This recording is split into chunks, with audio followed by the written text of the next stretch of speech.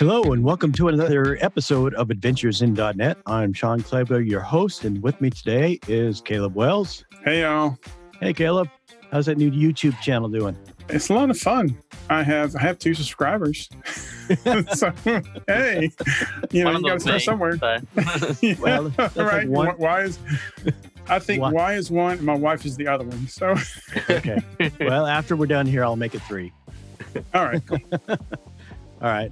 And Y, how you doing? Yeah, pretty good. Yourself?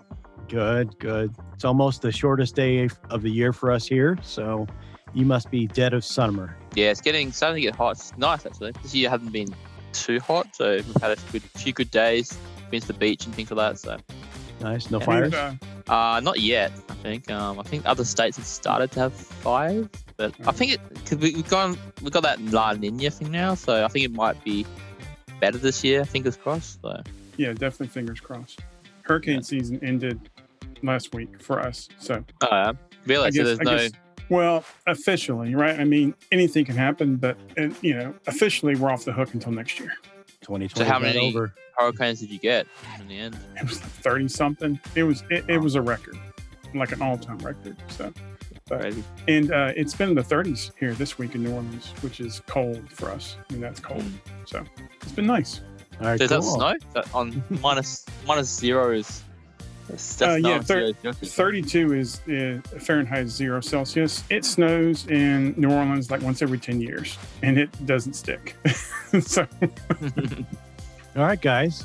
Well, I think we're going to welcome back to the podcast our friend that everybody loves, John Skeet. Hey, John. John. Hey, nice to be here. I'm slightly tempted to sort of say, "Hey, Galen." I've been listening to so many 538 podcasts that Claire Malone saying, "Hey, Galen," is just sort of embedded in my, when someone says, "Hey," you say, "Hey, Galen."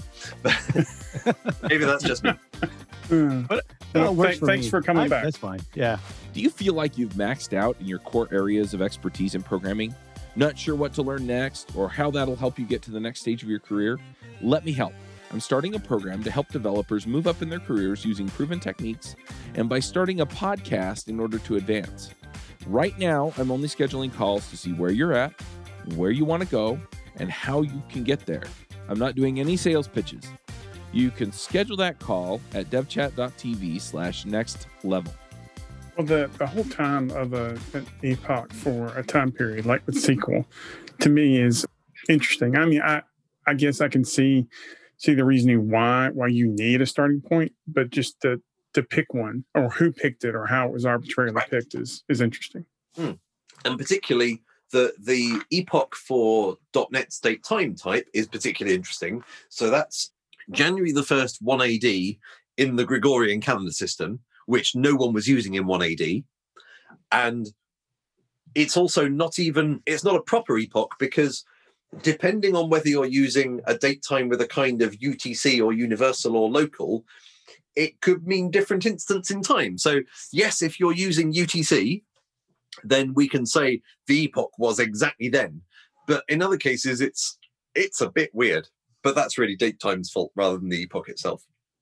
The Excel and I want to say possibly something else, epoch of it's not the start of 1900 and it's sort of not the day before because there's a bug in, I can't remember whether it was originally in Excel or originally in Thingy 123, Lotus 123, but there was something that believed that treated 1900 as a leap year when it shouldn't be treated as a leap year. So you had to take one day off from or add one day on to the values. And it's like, why couldn't they catch that a bit earlier? That doesn't make much sense. So yes, all of that is a bit weird. It not being the start and it being one day off from that is a bit strange. The Unix epoch that's January 1st, 1970, that's the most commonly used epoch these days, I think, is interesting and will have a very, you sort of think these are almost entirely artificial and what difference can it possibly make? Well, it might make a difference in 2038 when we run out of, I want to say in 32 seconds. I could be wrong there. I think it is. Certainly sometime in 2038, people using Unix time at a particular granularity with a particular data size will find that things wrap. So they go back, I guess, 68 years. So it will suddenly think it's 1902 instead of 2038.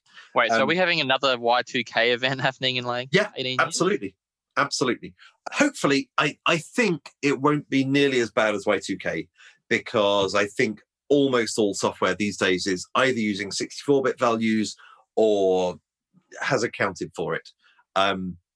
So I don't think it will be that bad, but it is basically the same kind of thing. And it's kind of weird that the epoch is chosen arbitrarily, but if they'd chosen 1960 instead of 1970, then, at that point we'd be saying, eek, in only 8 years, we're going to find out whether nuclear power plants and nuclear missile silos might have a vulnerability about this. That would be bad. If you've got some nuclear missile silo that says, okay, I will fire the missile. I will assume that we've been attacked if I haven't heard from my partners over the last 10 minutes or whatever, and suddenly they think, eek, it's been 136 years because of a wraparound bug, and so launch all the missiles, death. That would be kind of bad. Sorry, Sean, you're muted. It reminds me of my favorite movie with Matthew Broderick, War Games. War Games, yes. Yep. Good fun. So we talked about abusing C#. We talked about time. Should we get into the .NET functions framework? Yeah, that would be good. That would be fun. Okay. What is it? So first, let's take a step back and talk not about the functions framework, but about Google Cloud Functions. So this is where I will be talking about work, which I don't tend to do. Almost everything we've talked about so far has been what I do for a hobby, but this is actually what I do for a living now. Most of my work is supporting Google APIs via client libraries for .NET. So if you want to talk to the Google Cloud speech-to-text API, you find my client library, my team's client library, install it as a NuGet package. Hopefully it just works for you out of the box and is a delightful experience. The functions framework is slightly different. It is a really, really small wrapper around ASP.NET Core, in the case of .NET. But the idea is that it provides the same contract that the functions frameworks in other languages do. And the contract itself is really tiny. It's basically, you should observe these environment variables that tell you which port to listen on and which function to run. And the idea is this is for functions as a service, that Google Cloud Functions will host your function. If you've used Azure Functions and AWS Lambda, I'm sure my colleagues would tell you why Google Cloud Functions is better, and folks in Azure Functions would tell you why Azure Functions are better, and likewise AWS Lambda. But conceptually, they're very similar. And I have to say, I was skeptical about the utility of functions for a long time. I thought, why wouldn't I just stand a Kubernetes cluster up and deploy a service, and then I can deploy as many services as I want, and they can do much more than one thing, and it's all really great. And I went to a talk that said, don't think about the technology. This isn't about technology. This is about pricing. This is about you being able to write some code and deploy it fairly easily. So that's part of the technology, but there are ways to deploy Kubernetes services easily as well. But you can deploy your function and you will only be charged when it runs, and charged a reasonable amount. So you can you can deploy as many functions as you like without them having to reserve bits of CPU and things. And you can just not worry about the cost of it. I have a bunch of functions deployed at the moment, which I may never use again. And at some point, I'll probably tidy them up and delete them. I couldn't do that with my Kubernetes cluster, because if I have too many services going, they're each reserving certain amounts of memory and things. If you have a giant cluster, you can afford to do that. But I'm paying for my cluster. I don't want to pay for all that. That makes perfect sense. I'm doing something similar in Azure. Instead of having an app service, which is going to cost me 30, $50, a month at least, I can do a blob storage website with a couple of Azure functions, and I'm good to go. Yeah, absolutely. So that's the sort of the pricing goodness of it. And the challenge for me was how can I write some code that is going to be easy for me to maintain, because this isn't going to be my full-time job. It's only a small part of my full-time job, and probably no one else wants to maintain it as their full-time job. So it needs to be, I want to build as much on top of ASP.NET Core as I can. I want to follow ASP.NET Core idioms as far as I can, but I also want to make it as tiny as possible so that the getting started experience is really easy. I'll just describe that getting started experience. We'll link to a blog post that I wrote that takes you through everything. But basically, the very, very first time, you need to run .NET new -i google.cloud.functions.templates, and then give a version number after double colons until we've gone to V1. We're currently at V1 beta 4 or something. But while it's in pre-release, you need to put the version number. So that just installs the templates, and they're just regular .NET Core templates, which now appear in Visual Studio if you turn on the preview feature, which is a lovely thing. And at that point, you can create a function as easily as you can create a console app. So you do, mkdir hello world or hello function, cd hello function, and then .NET new, and it's GCF-HTTP creates you an HTTP function. I'll talk about different function types in a minute. And that creates you two files. Creates you the hello function.cs proj and function.cs. And that function.cs is probably about 30 lines of code, of which probably 10 lines are comment. So a little bit like a hello world console app. You get your program.cs and it's tiny, and when you run it, it just prints hello world. And you get a project file that is also tiny. Well, compare that with if you do .NET new ASP.NET Core, or I can't remember what the names are. Even if you've got an empty ASP.NET Core project, there's a fair amount of code in there. There's at least a program.cs, and probably they give you a startup.cs, I would imagine. And certainly if you do Web API or MVC, they're giving you a load of stuff. Well, that's fine. And I'm not, to be really clear, I'm not trying to knock Microsoft for that, because if you're doing a whole website, then you probably want layouts and all that jazz. If you're doing a function, the idea is you're trying to be targeted. So you want to do one thing and do one thing well. So the code that it creates for you, you might expect it to have a main method that then calls something else. And there isn't. There's just, it creates a class called function that implements IHTTP function. And that's all it does. And IHTTP function just says, well, I'm an asynchronous method returning a task, and you get an HTTP context. I think that's it. Can't remember. I really like the name of the project that you mentioned. I think this is based off of Project Dragonfruit.